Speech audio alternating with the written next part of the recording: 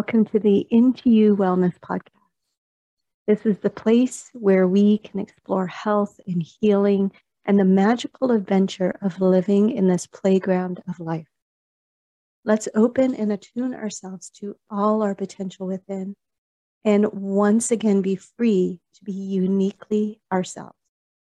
Welcome all. All right, it's great to be back.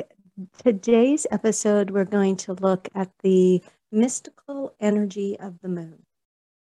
So, to welcome this magic of the moon and how it shines and glows and illuminates different amounts of light on us. And first of all, I want to go into that the moon doesn't actually have its own light, which most of us probably know that. It actually reflects the light from the sun, which makes this for this beautiful lunar views that we get. As the moon orbits around the earth, it makes the moon appear as if it's increasing or that waxing phase, or decreasing the waning phase within the night sky. These are known as the phases of the moon, which the moon is not changing, but just the amount of light that we see from the earth. Another way to look at the phases of waxing and waning is looking at it as expanding or lessening. Now, let's go through these phases of the moon and how they hold their own special energy. There are technically 8 phases of the moon, which consist of the 4 primary phases and the 4 intermediate phases. So first, let's look at the 4 primary phases. The first one is the new moon. Now, this is not the same as the dark moon, which I will get into in a moment. Then there's the waxing moon, the full moon, and then the waning moon. The new moon is the primary first phase of the moon, and it is sometimes identified as the crescent moon, and it's when the tiniest sliver of light appears in the sky. The new moon supports those early stages of developing an idea, an activity, or a plan, and really promotes betterment in your future. The new moon is also a time for new beginnings, to start anything or some things that are new of any kind. It is a place of the starting point for exploring those new opportunities. And it's these opportunities of also not getting into that place of worry about what you may have missed out on, but it's about all those fresh prospects that are coming your way.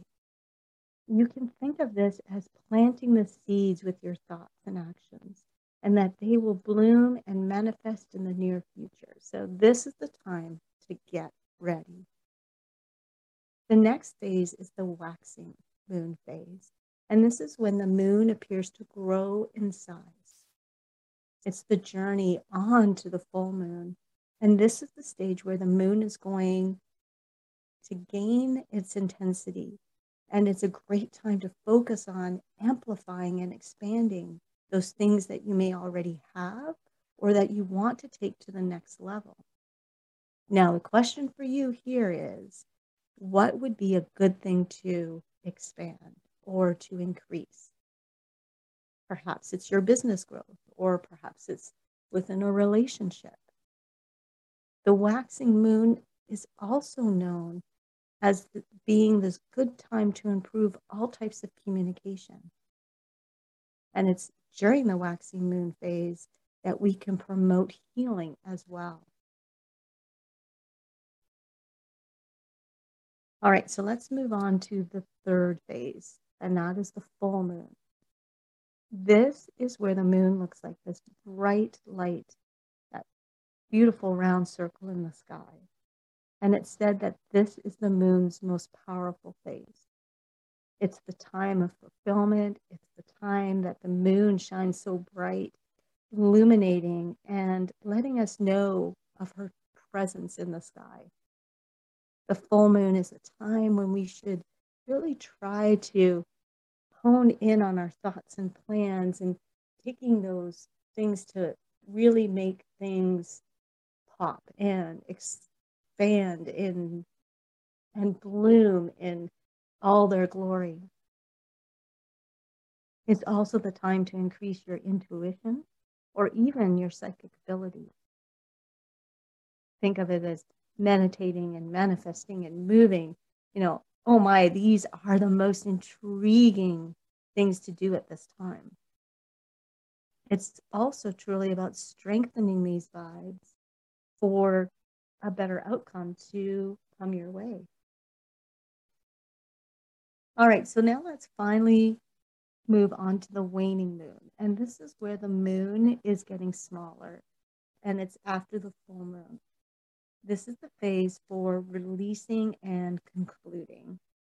So an example here could, maybe you want to lose weight, and now is an ideal time as the moon is getting smaller, and possibly this will help you to stay attuned to your new exercise regimen or diet plan. And it's the phase to also get rid of any of those bad habits or difficult relationships and just about anything else that is toxic, like negative thinking or any negativity. Now, I did mention that I wanted to touch base on the dark moon. Now, although sometimes people will refer to the new moon and the dark moon as this interchangeable kind of thing, I'd really like to take a moment and sort of separate the two of these. The dark moon phase can really run approximately anywhere between 1.5 to 3.5 days, and it really depends on the positioning of the Earth and the Sun. Now, the dark moon is when the moon is not visible at all. And if your calendar shows a dark moon or even a black spot, it can typically occur before or after the specific day. Now, the best way is just to look up in the sky, and if you see a sliver of light, you know that you're looking at a new moon. If you don't see the moon at all in the sky, this could mean that there's that dark moon. And the dark moon is this time, brings this occasion for us to go into reflection and that soul searching, into really observing what may be going on in our lives. It's a time for us to be by ourselves, for some alone time. And it's also a great time to dispense with those things in your life that you don't want, the things that you don't want to have a part of anymore. And when I think about the moon, I really take in this aspect that the lunar cycle is this amazing. And when we're working with the moon to create intentions and magic, or just to reflect on our life and the cycles of life, it's really the moon phases that can help us to create a new cycle in our own life. Now, I want to also touch base on the 4 intermediate phases here as well. And that is the waxing crescent. And this is the time that's after the dark moon, but still in that first quarter of the waning moon. And it's when we see a crescent of the moon, and it's actually less than half the moon. And then we have our waning crescent. This is when the moon is less than half and illuminated and gets thinner every night until it becomes the new moon or the dark moon, when that illumination is completely gone within the dark moon. All right, so the next one is the waxing gibbous, and this is the waxing crescent moon, and it's that time after the first quarter, or you can think of this as when the moon's size still appears to be increasing and is more than half full. And then we have the waning gibbous, and this is after the full moon's maximum illumination, and it's when the light continually decreases. And this is also called the third quarter. All right, so as we go into the moon here, I just want to also look at some of those ancient beliefs about the moon and the importance of the moon to our ancestors. Now, within those ancient civilizations that appeared all over the globe. You can think of the Egyptians, the Native Americans, the Greeks, Hebrews, Chinese, and the list goes on and on here. But despite the differences between these cultures, their moon myths all had one thing in common, and that's that they recognized the moon's prominence and power in the night sky, just the same as we do in this modern age. Now, each month we have one full moon. And all right, sometimes we have those 2 full moons in a month, which is referred to as a blue moon. But our ancestors had names for everything, and that is the same for the moon. So each of the full moon of each month had a name for it. And I just want to go through those because I just find it fascinating, the stories about the moon and the names that the ancient civilizations, our ancestors, gave to each of these full moons by the month. So January, the familiar name that we know it as, is the wolf moon. Now, a more uncommon name is old moon or moon after Yule. And this is really taking this name because of the hungry wolves howling that can be heard in the coldness of the night. And it's this time of rejuvenation as the new year begins. It's also time to get organized and establish new thoughts and take actions in a new way, especially if those old ways aren't working. All right, so in the month of February, it's called the snow moon or ice moon, and that's the more familiar name. Now, a more uncommon name is hunger moon. Now, within February, we can think of these winter stores that are quickly disappearing that we've brought in from the harvest. And this is a time of yearning for new beginnings of the body and the soul. And it's also that time where new beginnings are starting to happen as spring is around the corner.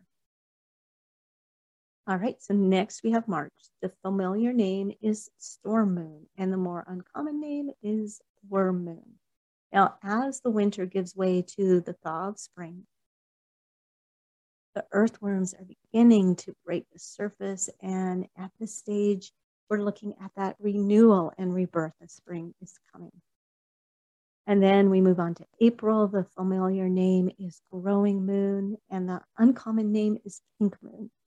Now, this is when spring is coming, and it sweeps in with those pink wildflowers and all the new life that is bringing all that green and gorgeous smells that we love in the spring. Next, May, and that familiar name is the hare moon, and the uncommon name would be milk moon. And this is named because the animals are being birthed and bringing forth their mother's milk, and it's this cycle of life force that is all around us and is within itself, really. All right, so moving on to June, we have the familiar name of the mead moon, or the uncommon name is Diad moon. And this is the month of Gemini. And the uncommon name of this moon is a nod to the twins, meaning Diad means the pair. And there's this sacredness of this marriage between the gods and goddesses and the merging of two into one. And as we look at July, which is the familiar name is Hay moon, and then the uncommon name is wort moon.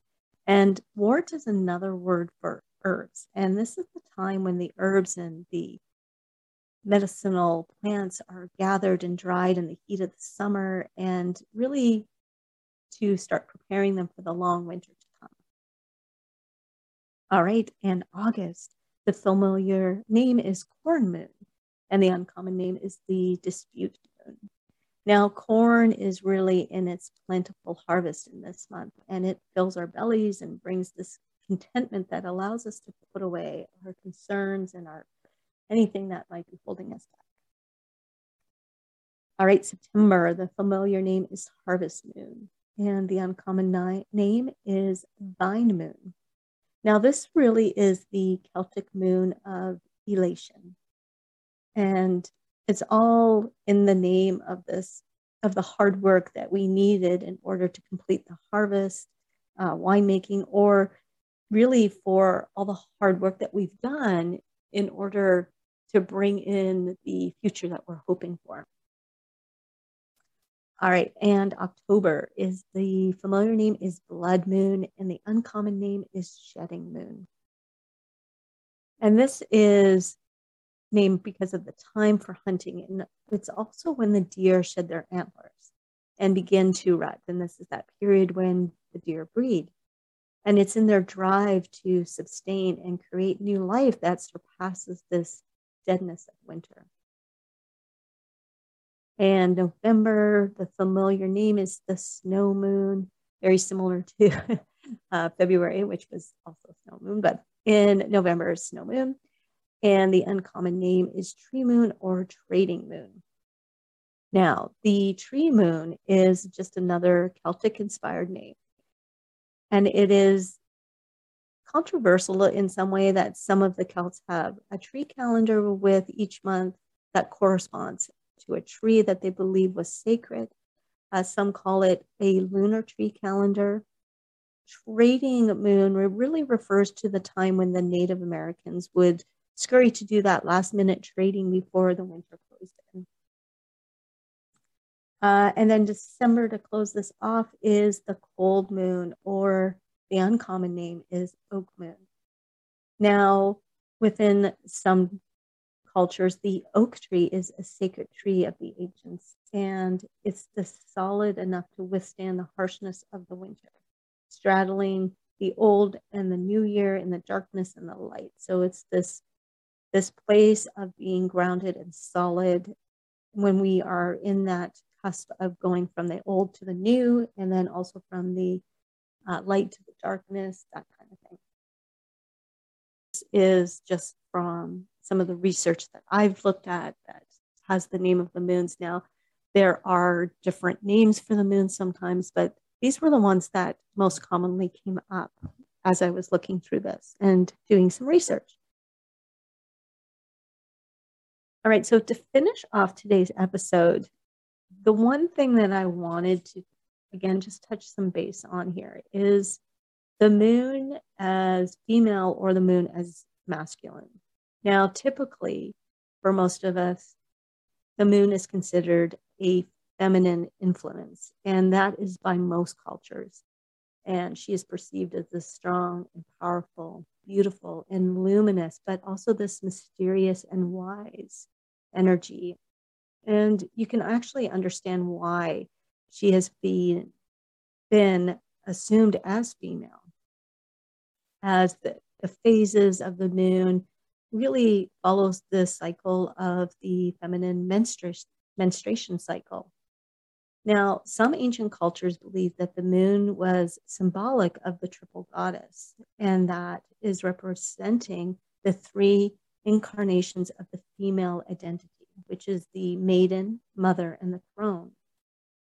So the maiden was associated with the waxing moon when the moon appears to be growing in the sky. The full moon was the mother. And then the waning moon, which is when the moon is, again, appears to get smaller after the full moon, is the crone. And the triple goddess really is the symbol, which is also identified with the Greek moon goddess. And within that, we look at Artemis, which was considered the maiden, as she is the virgin goddess of the hunt. And then we have Selene, which is associated with the mother, as she was the mother of the children. And then we have Hecate, which is the crone, and she's associated with the night. She's associated with magic and is the guardian of the household. She was this wise and influential energy and goddess. Now, as I said, although many cultures see the moon as feminine, there are cultures that actually associate the moon with the masculine. And some of those cultures are the Inuit, the Norse, so that Norse mythology, also some of those cultures out in East Africa and Nigeria, they sort of felt that the moon was masculine. And their stories and their myths go where the legend was that there was a moon god and then there was the sun goddess, and the story goes on that these two were up in the sky. And I mean, the stories are quite incredible to read. And then there is the Norse mythology where the moon is masculine and his sister is the sun and she is the feminine. And it just really talks about how these two are siblings in most of the cultures. And yeah, it's really interesting when you read through some of the ancient cultures and their beliefs around the moon and the sun. Now, I just want to finish off by, although we live in a very scientific world and a logical world, I think everyone is eager to sort of see and feel and touch these facts that the moon still carries this irresistible sense of magic and mystery. And really, her appearance alone is so intriguing, and she changes so often that no matter how much science we have out there, it just seems to be something that is so mystical about this bright orb in the night sky. And, you know, maybe our ancients, in explaining the patterns and purpose of the moon, really tapped into something that can never really truly be understood. And that is one of the things that I love about everything within nature and that surrounds us daily. And within ourselves is there's so much there is to discover and to untap energy and magic that is still out there for us to explore. So yeah, it's incredible. And with that, if you're interested in exploring a little bit more magic in your life, you can join me in my membership, Magic on the Mat. And it's where we explore and play and have fun and empower ourselves and open up to our full potential within on the mat, whether it's with movement practices, and that can be with yoga or just strengthening our body. It can also be through meditation and reflection and through journaling, where we can open and focus the mind and bring in more clarity. And then there's also those moon cycle rituals and practices, and then just rituals themselves that just bring in a little more magic into our life and open ourselves to those desires and manifestations we want to bring, or those things that we would like to release. All of that is the magic and miracle of life. So I'm going to leave you here. Thank you for joining me for a little bit of this mystical energy of the moon, and I look forward to connecting with you again real soon. Thank you for listening, and go out there and be your fabulous self and